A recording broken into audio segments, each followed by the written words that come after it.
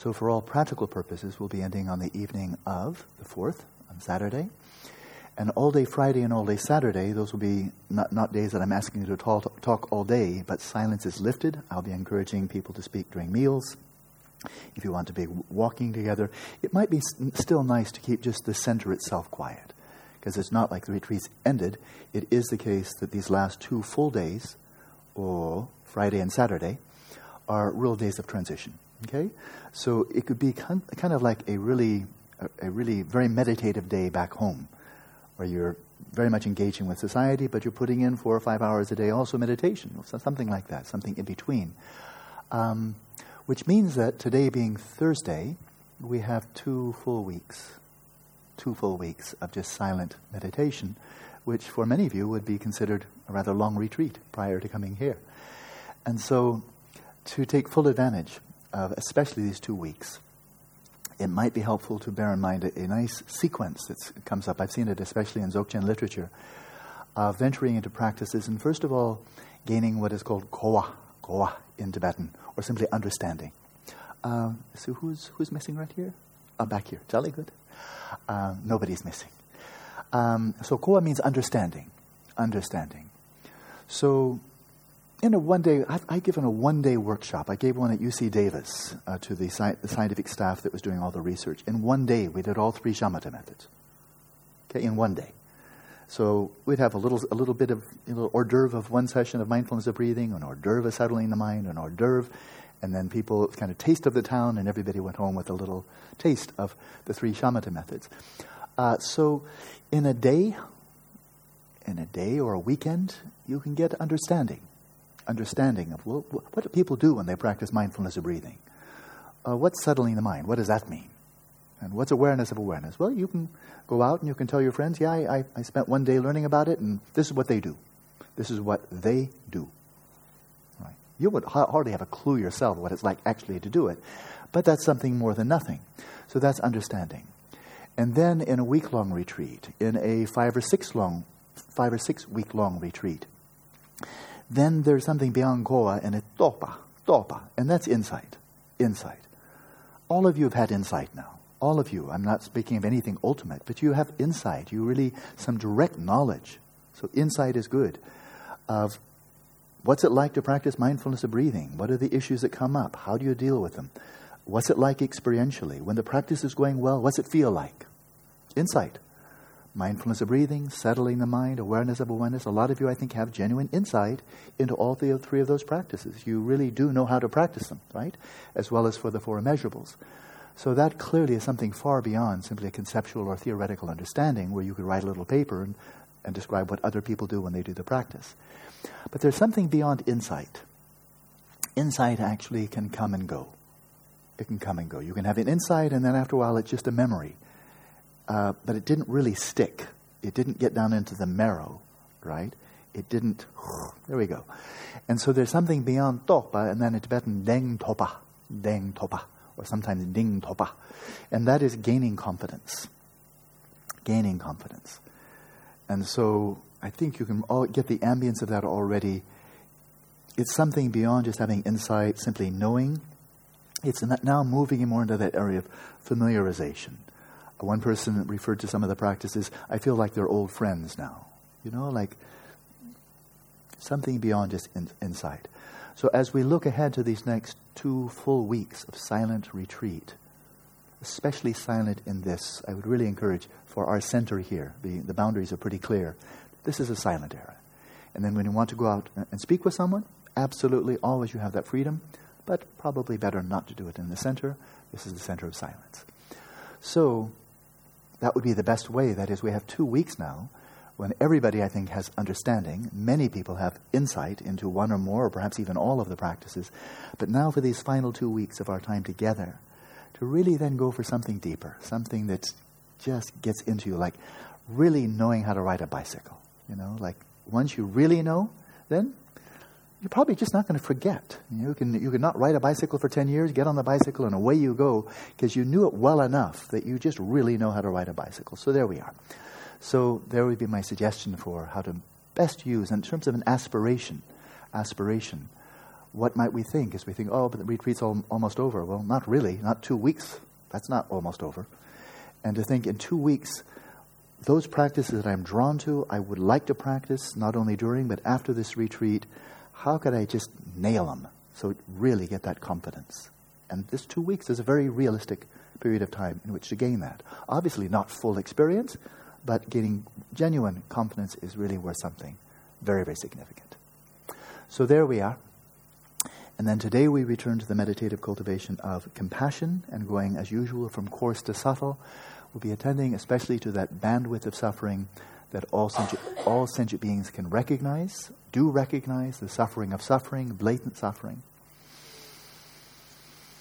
And it occurred to me this afternoon that while we can speak of hedonic well-being, hedonic pleasure, which of course is stimulus-driven, as opposed to genuine happiness, which is not dependent upon any stimuli, any appearances arising to the mind. It's really coming from what you're bringing to appearances, what you're bringing to reality, and not what's happening to you. So bearing that in mind, that you're all very familiar with, hedonic well-being, genuine happiness, there's also hedonic distress. Hedonic distress. Some of you have had dental problems. Some of you had some infections. Some had a bit of stomach problems, and so forth and so on. And so whether it's, trouble, or you've gotten some bad news from home. I know for at least one person that happened. And so this is hedonic distress. Some stimulus arose, some appearance, something happened in the world in terms of your own body happening to you, or happening in the environment around you, and it winds up being one of those difficult days. And there's suffering, right? So I would call that hedonic distress. It's stimulus-driven distress. But now I think all of you can speak from firsthand. There's another kind of distress. And let's call it genuine distress. And this is where you're just sitting, you've just had a good meal that you're digesting well, and you're sitting in a room and they've turned the air conditioning just right, and the lighting is just the way you want it, and you're just ready to pull your hair out. You feel like crap. You just feel bad, and it's not, in your body. You say, "What's wrong with the body? What's wrong with?" No, the body is saying, "I'm okay." Oh, you mean it's my mind? And this is distress coming from within. It's not stimulus-driven. It's not stimulus-driven. It's coming from inside. Right? And to experience that and to know it can be very meaningful, or not. It all depends on how we respond to it. The standard way, the common way, because it's sometimes easy to forget. It's not only people who in retreat who can be miserable just sitting in a room by themselves. Actually, it happens out there too. But everybody else has escapes. They have talking, they have television, they have mopeds, they have dogs, they have somebody to talk to, they have work to go to. They've got something just to get away, to cover it over, to escape. And I don't think any civilization in human history has been so good at escape mechanisms as modernity. I mean, just the latest iPod, the latest iPad, the latest video games, the latest television, the latest movie, the latest, all of this designed to help us get our minds off our minds, frankly. Because otherwise, why would we need any of that junk? It's all anesthesia. Very expensive, very, very ingenious amnesia. Amnesia, anesthesia. And so here we are, that's genuine. And to realize that, to realize, this one, I can't, this distress, this uneasiness, this frustration, this restlessness, this sadness, this fear, this anxiety, this bandwidth, this is what I'm bringing to reality. I can't blame anybody for this one. This is what I'm bringing to reality. And if I won a lottery and I had $20 million, I'd bring my misery to that $20 million. If somebody gave me a mansion, a Jaguar, or a tiger, or a leopard, whatever, I'd bring it to that cat, whatever it would be. You thought I was talking about cars again. Ha ha, gotcha. And so now it's gotten authentic. Now we've gotten to genuine distress. And it comes, of course, from the imbalances of the mind, from craving, hostility, delusion. That's where it's coming from. And so to recognize that, not run away from it, and recognize, this is what I'm bringing to reality. Do I want to put up with this, or do I want to start changing what I'm bringing to reality? And that's where the seeds of renunciation, the seeds of the spirit of emergence come from. Because as long as we have a clear sense that our distress is coming from outside, we know the answer. Find someplace else to live. Find another partner. Find another house. Find another something, but just get away. We know that, and we do that, and with good reason. If you're living in a place that makes you miserable, move someplace else. If it's stimulus-driven. But when we don't recognize that our distress is coming from inside, and then we go from one spouse to another, and one lover to another, one job to another, and figure out, boy, that she disappointed me, and she disappointed me, and that job disappointed me, and that boss sucked, and that was a terrible place to live. And we just don't recognize there's one common denominator, and that's the genuine distress that we bring to every situation. So, some people bring more, some people bring less, but there it is. And so compassion for ourselves. Rather than developing low self-esteem out of this, I'm not as good as other people, I shouldn't be this way, and we start beating ourselves over the head with it. We just develop compassion for ourselves. But as we arouse this aspiration for ourselves and others, may we be free of suffering and the causes of suffering, then we attend to both the hedonic and the genuine distress, and I'll start calling it that. But for today, since we're focusing on blatant suffering, I would suggest that we let the emphasis be on the hedonic, because it is so important. It is so important. When people are suffering, when we are suffering, any sentient being is suffering blatantly, physical injury, physical illness, mental distress, so they can be catalyzed for so many reasons. It is so overwhelmingly important to the person experiencing it that how can we not wish for them to be free and wish for ourselves to be free? When we're miserable, we're in physical pain, how can we not wish to be free? I don't think we have much choice there. We just want to be free.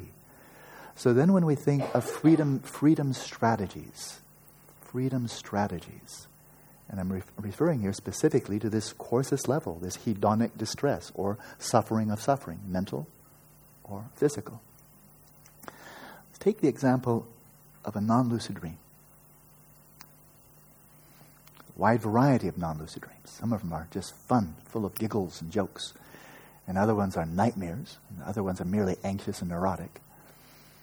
But imagine that you know someone who has recurrent nightmares. Really just awful. Just terrible nightmares. Misery and fear and so forth, and coming again and again and again. Right? So within the context of the dream, this person is experiencing blatant suffering, hedonic. It's stuff happening in the dream that is making this person just terrified, miserable, filled with anguish, and so forth and so on. And so if you know somebody like that who just dreads falling asleep after it, if the recurrent nightmares are really common, dreads falling asleep, thinking I fall asleep and then in a matter of hours I'm going to be in hell again. Well, what might we wish for that person? Of course. Might you be free of the nightmares? You just have a normal dream like the rest of us. Kind of cruddy, but not that bad. Kind of just ho-hum samsara, but not hell realm samsara. And so when you're thinking, might you be free of suffering and the causes of suffering, because the causes of suffering, the catalysts are these bloody nightmares and all the terrible things that are happening in the dream, happening to the dreamer. So perhaps this person could receive, who knows, maybe medication would help, maybe therapy would help, maybe a nicer pillow would help, diet change would help, but anything to help to make the nightmares go away and not happen anymore. So that would be, imagine the relief for a person night after night after night just being tormented, not getting good night's sleep, waking up just feeling dreadful because of what happened in the dream, and then that not happening anymore. Then just ordinary dreams. Or maybe dreams you don't even remember, but they weren't that bad as far as you can remember, because you can't remember. Well, that would be a relief to a person who is not having the nightmares anymore. That would say, whatever that therapy was, or you gave me a new pillow, I can't thank you enough. I cannot thank you enough. I'm now just dreaming, having ordinary dreams, and it's such a relief. So to do that would be an act of compassion, right? Is that the only strategy? Just make them go away. Well, no, there are more strategies.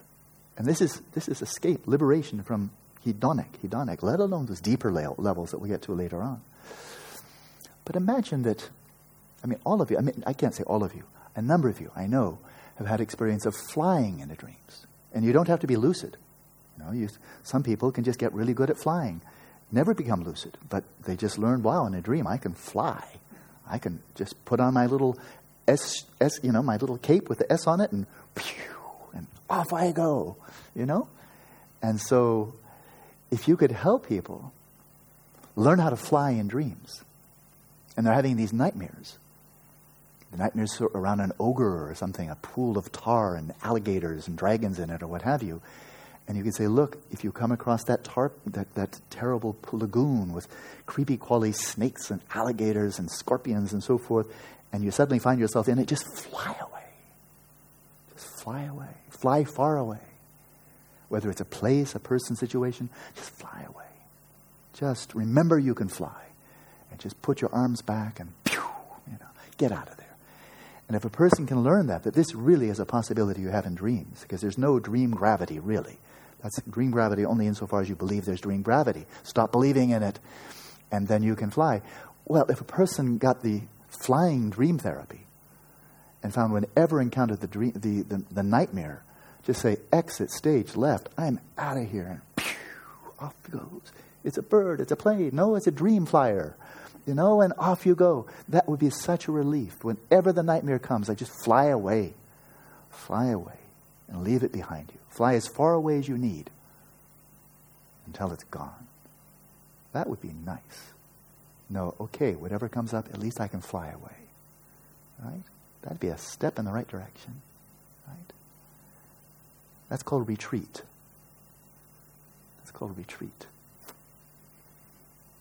Is that the only strategy?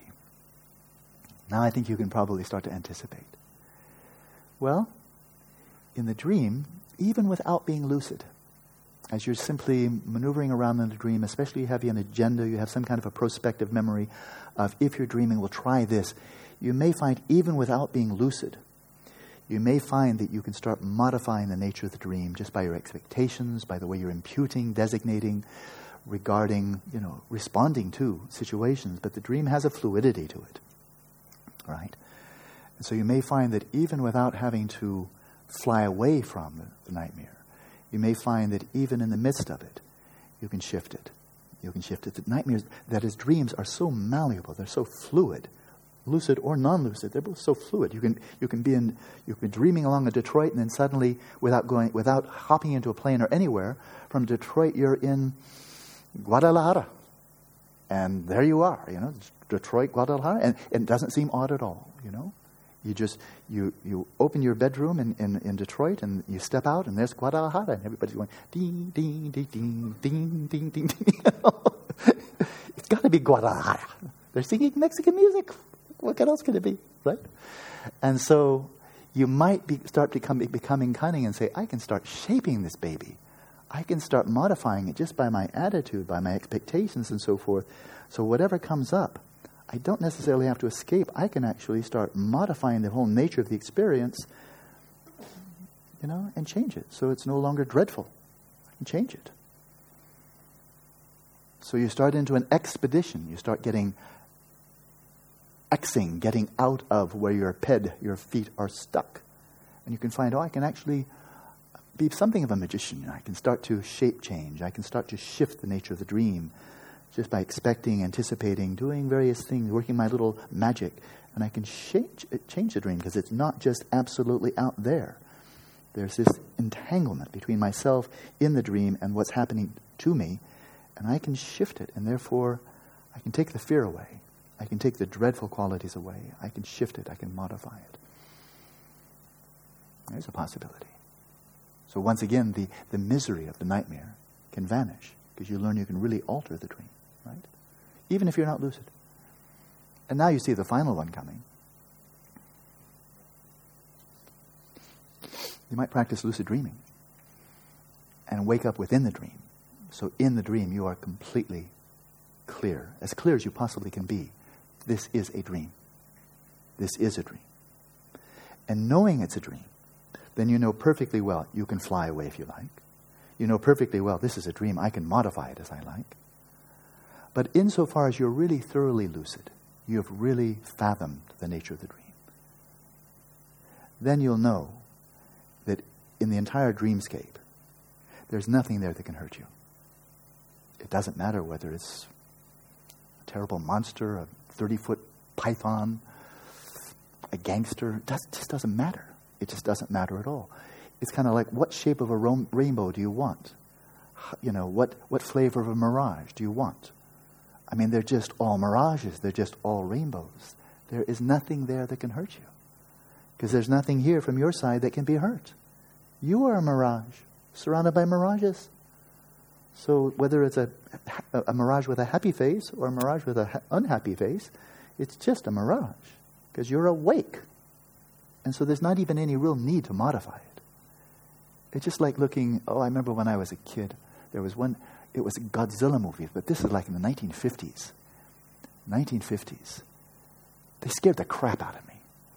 And I was like 8 years old, but I saw, Tokyo and those poor Japanese and this really, really realistic monster and just gobbling people up and stepping on cars. And obviously it made an impression. I remember it 55 years later. So when I was watching that as a little kid, I was like, wow, that's really scary. Those poor people in Tokyo.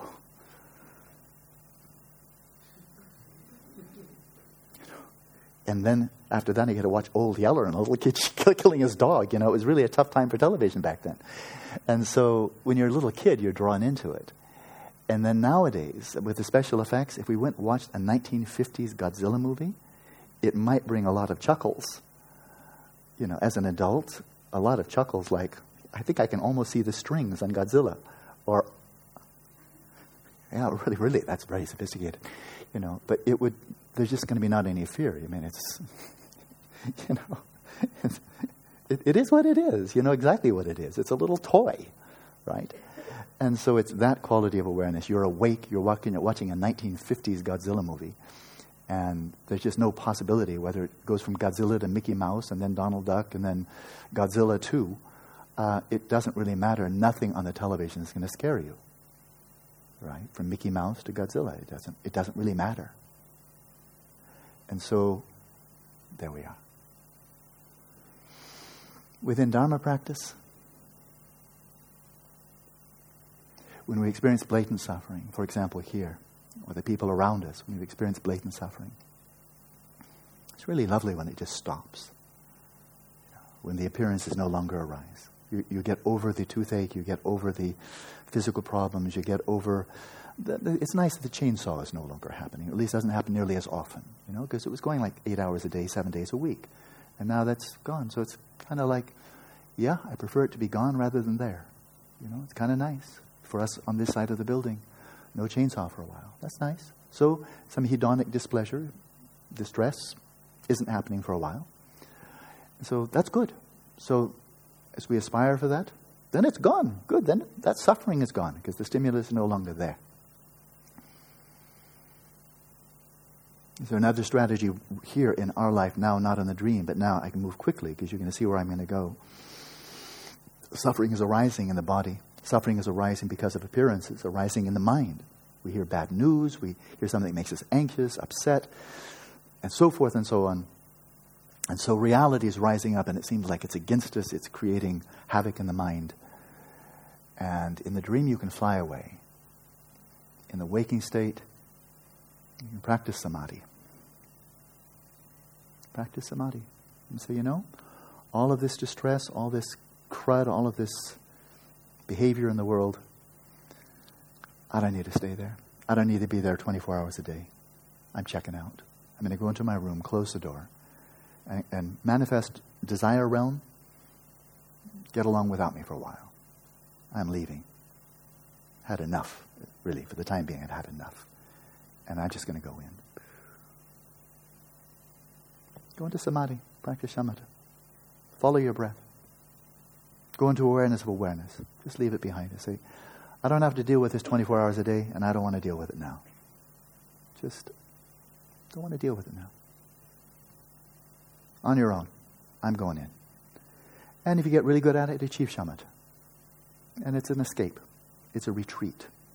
And it's incredibly a relief. So while you're there, the problems of the world are not touching you. While you're resting in shamatha, there's no physical pain. You don't feel your body. There's no mental pain because your coarse mind is dissolved. There's no mental pain in the substrate consciousness. Luminous, blissful, non-conceptual. No problem there. Go into the form realm. There's no pain there, physical or mental. Nothing in the form realm or the formless realm. So you've escaped.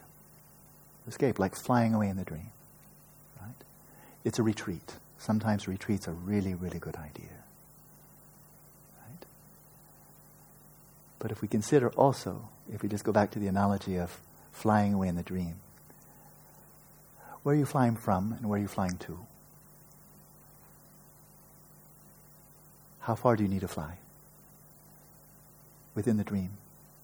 How far do you need to fly? Because there's no real space in the dream except the space of your own mind. So you're really not going from here to there. Because there isn't any here and there isn't any there. Because it's all mental space. So there are no yards, there are no meters. There's no physical space in mental space. And so all you're doing is shifting appearances. You're not really going from here to there. Not in a dream. You may have and see all the forests and the trees and the rivers all flashing behind you. All you're seeing is an array of appearances, but you're not going anywhere.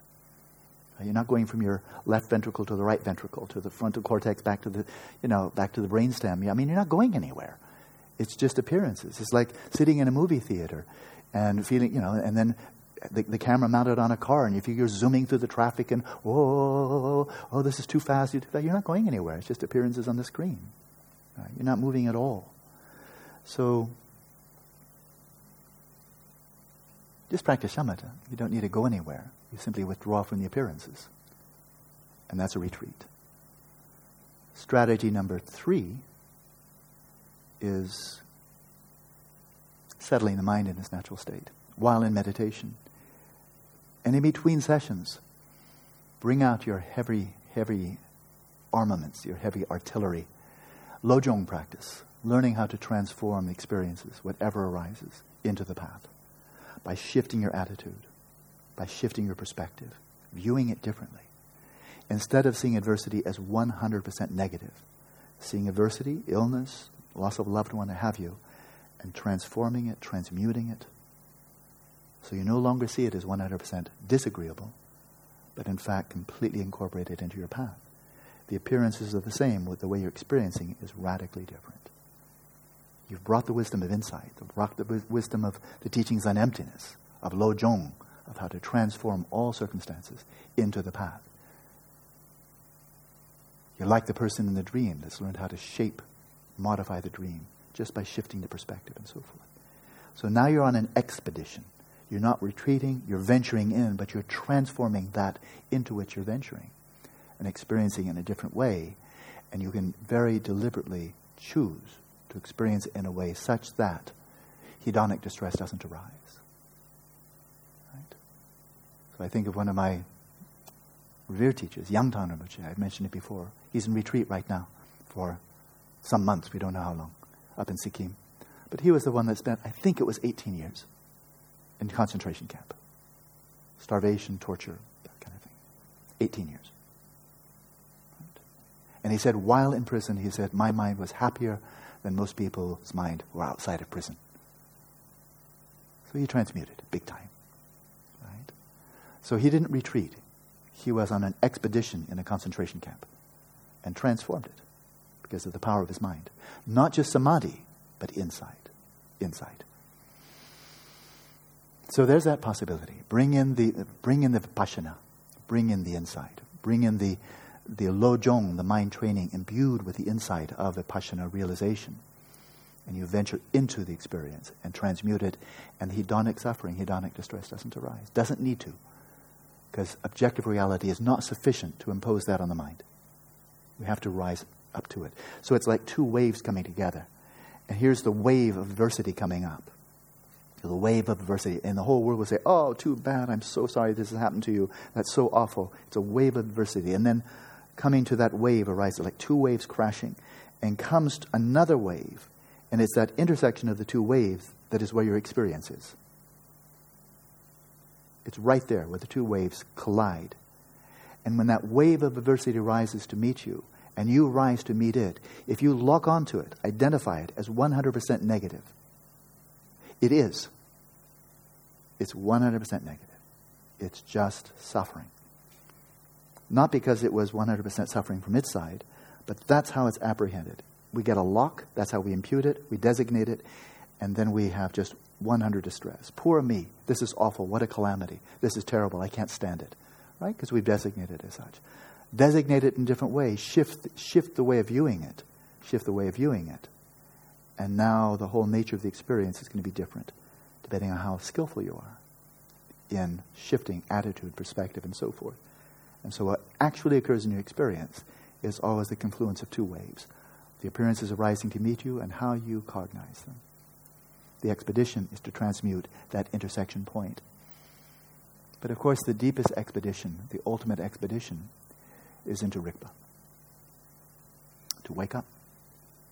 And whatever comes along, whether the world calls it adversity, the world calls it felicity, whatever the world calls it, that's what people in a non-lucid dream call it.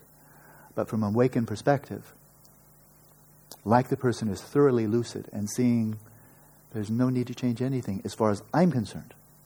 As far as I'm concerned, there's no need to change anything.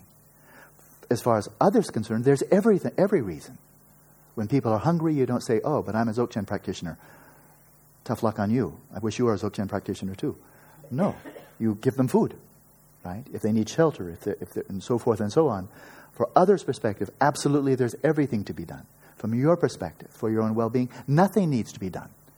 Any more than when you're completely lucid in a dream, you need to modify the dream in order to be happy. Your happiness is coming out of the euphoria of recognizing the dream as a dream, and you don't need any more happiness than that. So there's just no incentive to modify the dream as far as you're concerned. But if you see people in the dream around you who are suffering, then of course you want to help them, because they're not lucid. And they're taking all of this as being absolutely real, and the hedonic distress is as real as it gets, as far as they're concerned. Yeah? So many layers and layers. So I've done my best, I think, to try to bring as much wisdom from the wisdom teachings, not my wisdom, but the wisdom teachings of the Buddhist tradition, to these four immeasurables, that you'll not have the sense that the cognitive part, the shamatha vipassana part, is way over here, and the four immeasurables are way over there. This is for the heart, and this is for the mind. But recognize they're both chitta, heart-mind, right? And that when you're practicing shamatha, you're doing so in a spirit of loving kindness, compassion for yourself and others. And when you're practicing loving kindness and compassion, it's just saturated by insight. So, as we turn to the meditation then, the theme on blatant suffering, hedonic distress. So bring it to mind, the kinds of distress that you've experienced yourself in the past, to which you are vulnerable in the present and the future. And arouse this heartfelt desire. It should be so easy and so natural. May I be free. May I be free.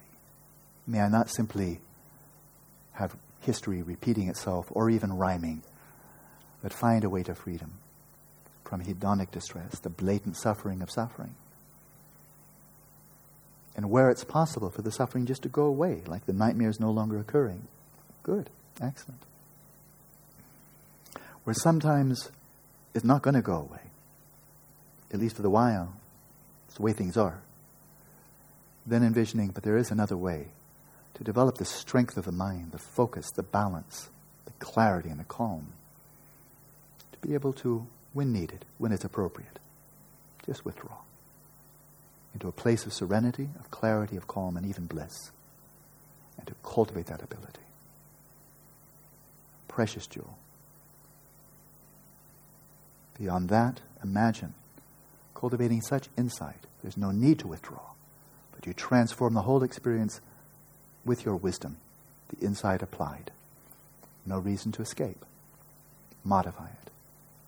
And then finally, even in the midst of the most adverse circumstances, a concentration camp is about pretty much towards the limit, I think, in human experience. I don't think it gets much more intense than that. Deliberate cruelty and torture for years on end. That pretty much maxes itself out for me. I I can't imagine much worse than that. When you also know it's being done to you by somebody deliberately. Pretty intense. And even there you can be free. By waking up. And resting in your own nature. So, aspire for freedom. Imagine freedom for yourself and others. When it's for yourself, it is the spirit of emergence that will lead you to liberation. When it's for others, we call it compassion. Okay? Find a comfortable position.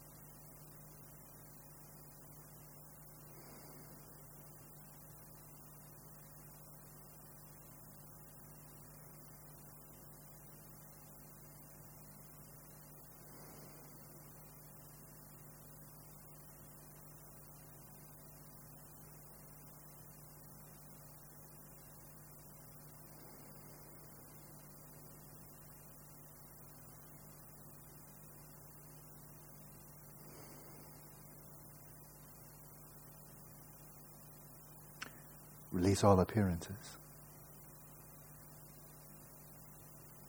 Let your awareness remain in its own place, without withdrawing into retreat, without venturing forth into an expedition into the realm of appearances. Let it rest right where it is, knowing itself, in stillness.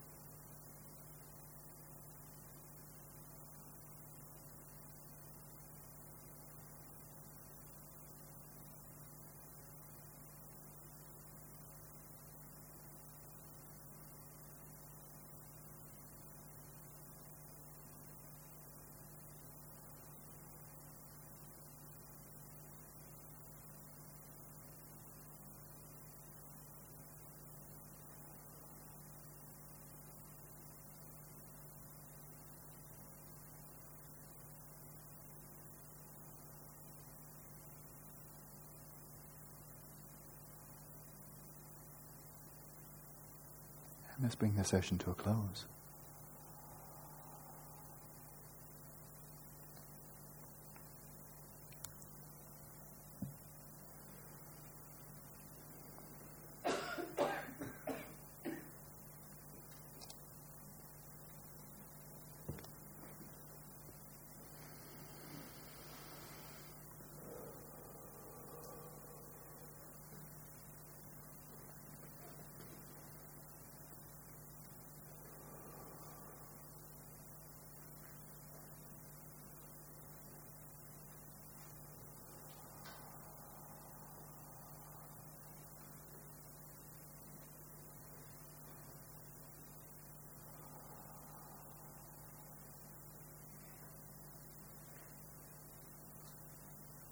Olaso,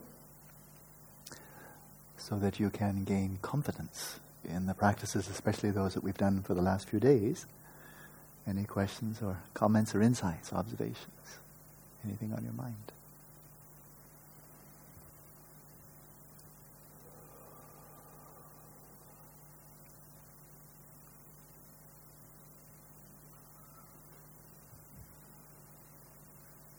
Yes, Andreas.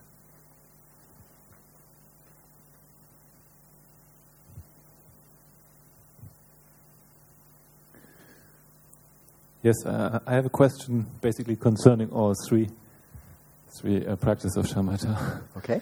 That is, when we eventually reach shamatha, actually, some of us probably will. Why not? Can you give some instructions or recommendations what to do then, after that? That is, I mean, for the hours, days, and weeks after that, probably, what could be useful?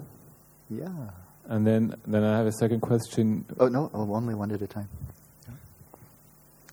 That's a good one. I spoke with someone some time ago who said, who was actually quite intent on achieving shamatha, and I heard that with great respect and appreciation. And said, but I don't want to spend the rest of my life in retreat. And I understand that too. But whatever this person says, I do or do not want today, is going to be absolutely irrelevant when this person achieves shamatha. Do you think the person is going to think, now, what did I want on May 19th, 2011? Because I better do that, because that's, after all, that's what I wanted on that day. That's not going to happen. So once you've achieved shamatha, the world will be perceived differently. Your whole experience of your body and mind is going to be different, and you're going to make your decisions then. And those are the only ones that count. And whatever you think now is just fine. But it just doesn't matter. Because the person, let's say the person is, there's no person here called Jack. Jack thinks, now I don't want to spend the rest of my life in retreat.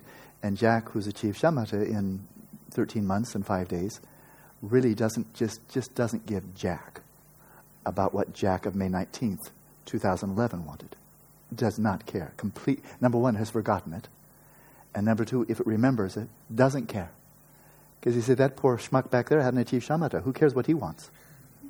I've achieved shamatha. I'm calling the shots now, and I'll decide where I'm going from here. But I don't even care what he wants. He might want to become an ice cream man. Drive an ice cream, make people happy. That's another of my memories from my childhood. That's the song, you remember? 1950s. You remember, yeah? Some people are as old as I am. And man, it's cinnamon popsicles. And that ice cream of cinnamon popsicles, to kill for, to die for. Not to kill for, but to die for, I think is the answer. But that ice cream man can make people happy. Made me happy multiple times. Just the sound. Brings a smile like happiness is coming up in a truck. So that's one way to make people happy. So maybe right now you think, after I achieve shamatha, I want to drive an ice cream truck. But after you achieve shamatha, it just won't matter, because you might have another idea that's even better than selling kids ice cream. And so I'll give only a very broad response to your very good question. There's nothing laughable about your question. It's a perfectly good question. I say, from that perspective, we have this English phrase, strike while the iron's hot. Strike while the iron's hot. Make hay while the sun shines. We have all kinds of cliches about that. Once you've achieved shamatha, the iron is very hot to do something irreversible. Now, Dujum Lingpa, when he explains with just I've never seen anything like it, his explanation of shamatha and what's it like. Not what it should be, but actually what it is like, and the kind of jnana that will arise. I've never seen that in any other text. And that's just because I'm ignorant. There are probably a lot of texts that discuss it, but I've never seen it. But then he comes to achieving shamatha, where your mind is dissolved into the substrate consciousness. He describes it with radiant clarity. So sometimes I think my words are clear. Sometimes my teachings are clear. There's no mystery about it. The sources I'm drawing from are just incredibly clear. And so, but he says of this, that once your mind is dissolved into the substrate consciousness, you're experiencing that bliss like the warmth of a fire, clarity like the breaking of the dawn, non-conceptuality like an ocean unmoved by waves. He said, if that's all you do, you have not moved 1 inch towards enlightenment. You've just achieved shamatha. You've not even moved an inch towards enlightenment. If that's all you're going to, if now you're satisfied and you just stay there, you've just filled a tire full of air and you've gotten just the right pressure, right? Well, there's something called entropy. And there's no way that tire pressure is going to stay the same. It's against all the laws of nature. It will become flat. Now, you might pump it up, but if you don't pump it up, it will become flat. Tires wear out. You achieve shamatha, but if that's all you do, it will become flat. You will lose it. Maybe not this lifetime. You'll lose it in the bardo. If not in the bardo, you'll lose it when you're pooping your pants the next lifetime as a kid. But you'll lose it sooner or later because it's just not self-sustaining. There's nothing irreversible. So, strike while the iron is hot. You've achieved a platform now. I really kind of think of it as like a base camp that is, you have the valley of Mount Everest, the valley down below, but I don't think anybody in one day climbs from the valley up to the peak of efforts and then climbs back down again. I've done that. No, but I didn't even do it from baseline. I climbed Mount Whitney, which goes up to about 15,000 feet. But even then, I drove up to the railhead. The parking lot, and then hike about, that was about 8,000 feet. But in one day, hike up the face, climbed and hiked up the face to 15,000 feet, and climbed down again. That was quite an ordeal. That was very satisfying. But nobody does that to Mount Everest. It's too big. And so you have to establish that base camp. I think it's about 17,000, 18,000 feet. Maybe it's higher than that. But that's your home. But once you've established a home there, now you can think about going up and down. I don't know exactly where that base camp is, but people do go up and down to where the tent is. And so the achievement of shamatha is a base camp for 2 routes up the mountain to enlightenment. And I'll speak in the context of Mahayana, but you can easily translate it over to the Shravayana path to achieve arhatship. Both are magnificently meaningful. So having achieved shamatha, one might say, all right, now I'm within reach. I can actually make the ascent. From here, I can make the ascent to becoming a bodhisattva and achieving the path and becoming an irreversible bodhisattva. And that will change everything for all of the future. To become an irreversible bodhisattva, that means for all of the future. I mean, that's all of the future. That's eternity. That will change everything. Because that means from now on, I'll be only a bodhisattva or eventually a Buddha, but I'll not be anything other than bodhisattva, bodhisattva, Buddha. But not bodhisattva, unbodhisattva, unbodhisattva. It won't happen. It's irreversible. You're within now ascent to achieve that irreversibility. On the Shravaka, why not? I'll mention that explicitly. If you achieve shamatha, then why not go for vipassana? Go directly to vipassana, become a stream enterer. Once you're a stream enterer, it's irreversible. It's irreversible. You've achieved something irreversible. And then there's a route that I'll refer to, and then you can ask your second question. And that is from becoming an irreversible bodhisattva, then of course continue on. Vipassana, stage regeneration, stage of completion, if you want to practice Vajrayana. If you don't want to practice Vajrayana, no problem. Practice the 6 paramitas and do so forever until you've achieved enlightenment. It's all good. You know, every lifetime, 6 perfections. Just getting better and better and better. Because you're actually on a path. You're not a dog chasing its tail anymore. You're actually on a path. And then, of course, this very sharp path, an elaborated path, to use the Tibetan, drupadan delwa, unelaborated path, the path of Dzogchen. If you achieve shamatha, why would you hesitate? If what you're drawn to, your heart is drawn to following the path of Dzogchen, then it's really, really clear in so many texts. It's natural liberation, Padmasambhava, Kamachakment is the same, Ledap very along the same lines, Dujum Lingpa exactly the same. Achieve shamatha, go for vipassana. Gain realization of emptiness. Fuse the two, shamatha vipassana, into emptiness. And then with that realization, then go directly to the texture to realize your Buddha nature. And from there, go to Turtkal and become a Buddha. So it's only 4 steps, massive steps, but nevertheless, it's extremely straight. And so those are what I would suggest. My question was more from a technical point of view. You're welcome to ask it again, but I think that's probably going to be my answer, because the time to ask that question is when you've achieved shamatha. And if I'm alive, then you're welcome to ask then.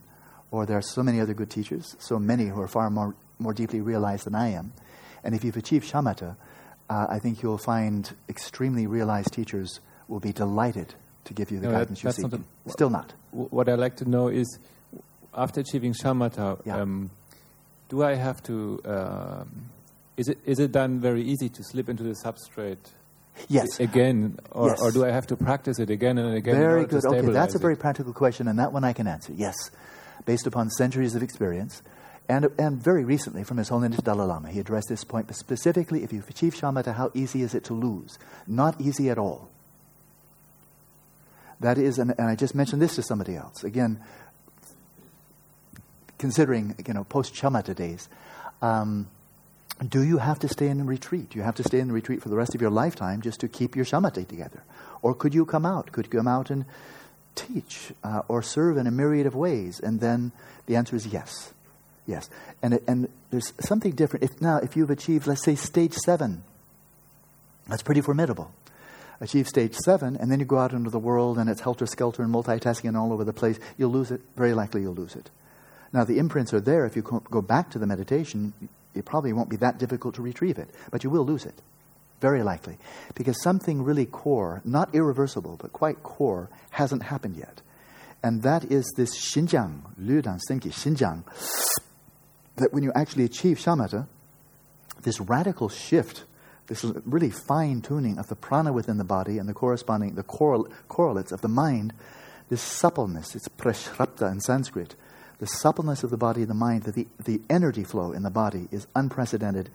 And you'd have to do something really foolish, like take some heavy-duty psychedelic. I mean, something stupid, like a psychedelic, or drink heavily, or do something really stupid, to lose it. Or one might have a terrible accident where one's spine is broken and massive brain damage and so forth. I'm sure you could lose it that way, just because there's so much damage to the body. But apart from that, if one avoids major injury, avoids doing something incredibly stupid like taking psychedelics or other heavy-duty drugs like that, then there's a very good chance leading a sensible lifestyle, a sensible lifestyle of just seeing for yourself, am I even getting near losing it? In which case, maybe 16-hour days of working in the New York Stock Exchange, maybe not the best place to go after achieving shamatha, right? So there are lifestyles that would not be conducive. But then you can say, look, this is such a high priority. Keep this and use this as a base camp for doing everything else. But you do need to be in retreat? No, you don't.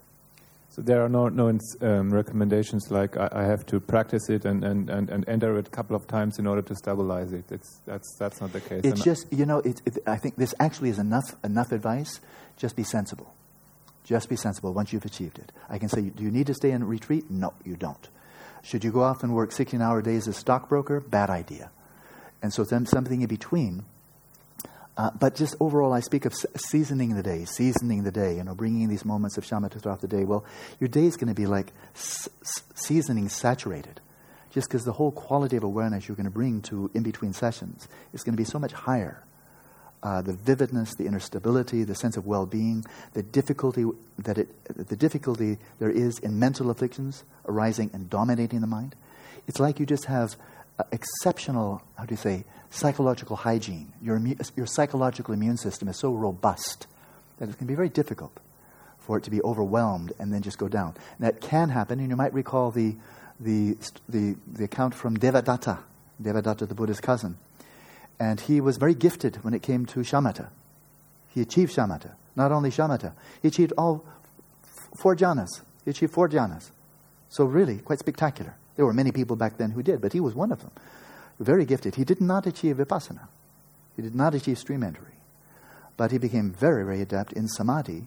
And moreover, not just samadhi, just going into equanimity, bliss, and all of that, but also directly out of his samadhi, and just for that reason, he also developed siddhis, paranormal abilities. Right? He did. And there are accounts. Now, of course, one doesn't have to believe this, but this is what the texts say, and I have no reason to doubt them. It's very much part of my worldview. So he was actually rather fond of displaying his siddhis, trying to impress people, especially a particular king. So he would display them. And then the little worm of envy started growing, that even though he could impress people with his samadhi, with his paranormal abilities, he wasn't impressing people nearly as much as his cousin, the Buddha. And he just couldn't stand it. He really couldn't stand it. And his cousin was getting kind of old. I don't know exactly how old, maybe 65, something like that, just a guess. And so But he was very competitive, very competitive. And so he actually drew up his own rules. He thought he had a better idea than the Vinaya, the monastic rules that the Buddha had come up with based upon individuals' experience. Came up with his own set of rules that he thought would just be better than the ones that the Buddha had come up with. And he came to the Buddha and said, "Cuz," that's short for cousin. He said, "Cuz, you're getting old, getting kind of long in the tooth. I think you should retire, but I'm happy to take your place, and I'll take over. And by the way, I've got some brand new ideas. These should be the laws. These should be the regulations, the rules for the Sangha, ordained Sangha. So what do you say, cuz?" Buddha's response was not favorable. He did not agree. And Devadatta got very pissed and all the more envious. And as his malice grew, his paranormal abilities vanished and he lost his jhanas. He went flat. And so when he wanted to kill the Buddha, rather than using psychic powers, which that would kind of be an obvious option if you have them, he had to roll rocks down a hill like a caveman. Give me a break, Why didn't they just throw rocks at him? So he had to go to the most primitive. Or he found the Buddha walking along a path and he, got somebody to set loose a raging elephant to try to stampede him to death. I mean, really primitive methods. But that's all he could do because he had lost all of his inner powers. So he lost it completely because you'll recall that the 5 jhana factors are completely incompatible with 5 obscurations. And one of the obscurations is ill will or malice. So his mind became dominated by malice. He lost his shamatha. So it's not only been doing stupid things like getting drunk or taking drugs, but it's also if one allows one's mind to fall back into any of the 5 obscurations, especially malice, that's a real killer, then we'll lose it. Okay? Number 2. The second question is, how far is it from shamatha to the first jhana, and what will somebody experience when entering the first jhana? You'll be very happy. How long it is, it varies from one individual to another. Some people zip through it very quickly, other people much more slowly. If you're following the path, number one, this is something that is, I've never read an experiential account or anything that kind of had the taste of an experiential account from Tibetan writings, from Tibetan Buddhist writings. There's a massive amount of literature. Most of it I haven't read, but nevertheless I've read a sprinkling. I've never read any accounts that sounded like a yogi's first-hand experience of going from access to the first jhana to the first jhana from the Tibetan tradition. And that is not because they weren't serious meditators. I mean, there were, for 1,200 years, I think every generation, incredible meditators. But this wasn't where the emphasis was. They simply, I think there was an insight, a determination a long time ago that in terms of the samadhi track, shamatha is sufficient, and now get on with Vipassana, bodhicitta, stage regeneration, completion, dzogchen, mahamudra, because you'll get all the benefits of the higher jhanas in terms of paranormal abilities, extrasensory perception, and so forth. You'll get all of those by these other practices. They come as dividends, right? So that's not a strength of the Tibetan Buddhist tradition. They have a great academic tradition on this, and there's all kinds of treatises. I've read some of them. Of how to go from the first jhana to the second jhana, third, fourth, up into the formless realms and so forth. But they really strike me as very academic. I'm sure based on superb scholarship, but they strike me as being very academic. So if somebody else sees some experiential account, then it's called, what's it called? Nyamgur, like songs of experience, like Milarepa, just spontaneously coming out with songs of his realization. Well, there are quite a few like that. But I haven't seen any about achieving jhana. So I think the place to go for that would be back to the Theravada tradition, because they're not, how do we say, distracted by stage of generation, completion, dzogchen, mahamudra, and so forth. It's shamat, it's shila, samadhi, prajna. That's it. I mean, it's a straight track. And there have been, and I suspect now too, but I really can't speak with authority, people nowadays in the Theravada tradition who have authentically achieved the first stage of, the actual first jhana. What it is, in short, and I'll have to stop there, time is running out, and I'm verbose, and that is you get that counterpart sign, which is so subtle, but you keep on coming back to it. So let's imagine your trajectory with mindfulness of breathing, and you follow the acquired sign, and finally, kind of the breakthrough to the form realm, the rupa dhatu, the counterpart sign arises. You'll almost certainly lose it very quickly. Then you return You return, you return, you return. Rather like, analogous, but not the same, like the person in rather early phases of mindfulness of breathing who's attending to the tip of the nostrils and just can't detect the breath anymore. It just got too subtle. So there you are, just kind of hanging with the sensations there, but not the breath anymore. And then you go up and ask your teacher. The teacher says, look more closely. And you just keep on looking more and more and more and more closely until you get it. You say, there it is. It was just too subtle. I hadn't noticed it. But there's still that undulation. There's that variation in the sensations that indicates in-breath and out-breath. And it was just too subtle for me to see before. But now that I've contacted it, okay, I'll remain in touch. And then you follow that. In a similar fashion, you come back to the balanga and you retrieve that counterpart sign, which is so subtle, but you retrieve it. And then you just lock onto it. And you develop your shamatha all over again on that, and that's how you achieve the access, the full jhana. You achieve shamatha all over again on the counterpart sign, and that's how it's done. Okay, in short, some people it might be a matter of days, some people it could be a matter of weeks, I can imagine. I would not imagine it would be months and months, unless some just unusual circumstances arose. Okay? Thank you. Yeah, you're welcome. Is that it? That's it, thank you. Oh, I thought there were 3. I was all ready for number 3. And I'm disappointed. Does anybody have a number 3? Okay. Sandra, what's number 3? From the sublime to the mundane. Can you talk to us about lengthening our practice? I'm not sure how to increase, and I don't want to get performance-driven, which is really easy for me to do. Yes, easy for a lot of people to do, and nice phrasing, performance-driven. I can see you were in the advertising business before. That's catchy. It's got a real zing to it. Performance-driven. It's good. Yeah, do not read any sarcasm. Just good. That's very good phrasing.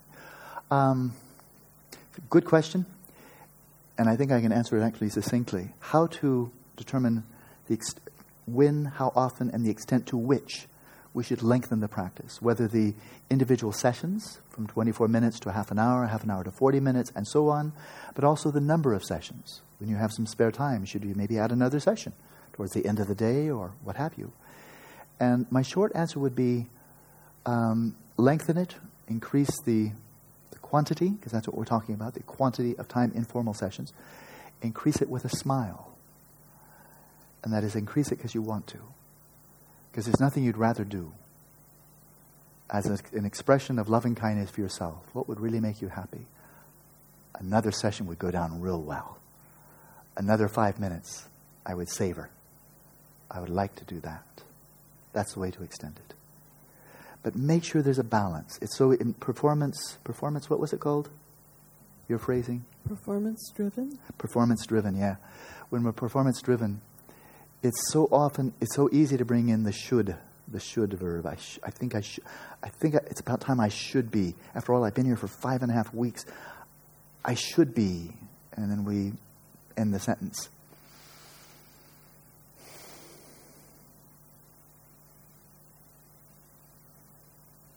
If you give me more, I'd really like to. That's the way to extend the sessions. Okay? Play it by ear. And if sometime you're in a session and it's only the third session and it's only a 30-minute, 35-minute session, and you're feeling, I just don't want to do this. My stomach feels bad, my back feels bad, my mind just feels heavy and not inclined, and I don't really want to do it, but oh geez, I got another 24 minutes or 13 minutes. Damn clock.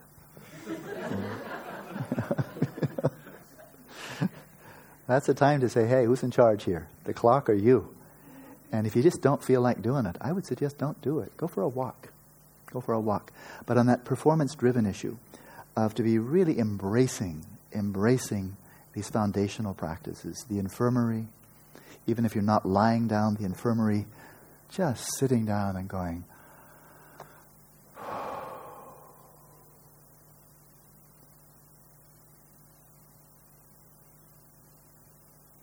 I'd rather do that than almost anything. You know, it's so soothing. Just act of loving kindness, down to the ground, down into the body, and then breathing and seeing, well, that's nice. That's nice to breathe. And it's not hard. And the instructions are to relax every out-breath.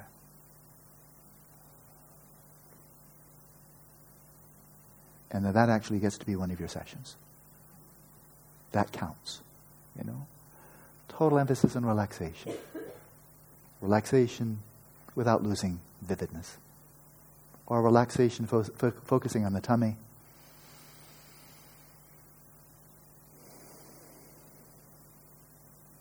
That's peaceful. That's nice. I'd rather be peaceful than agitated. And that's peaceful. I think I want to meditate some more. I don't really want to stop, frankly. Even if it's not blissful, even if I can't say it's stage 5, it's stage this, stage that, this feels better than the alternative.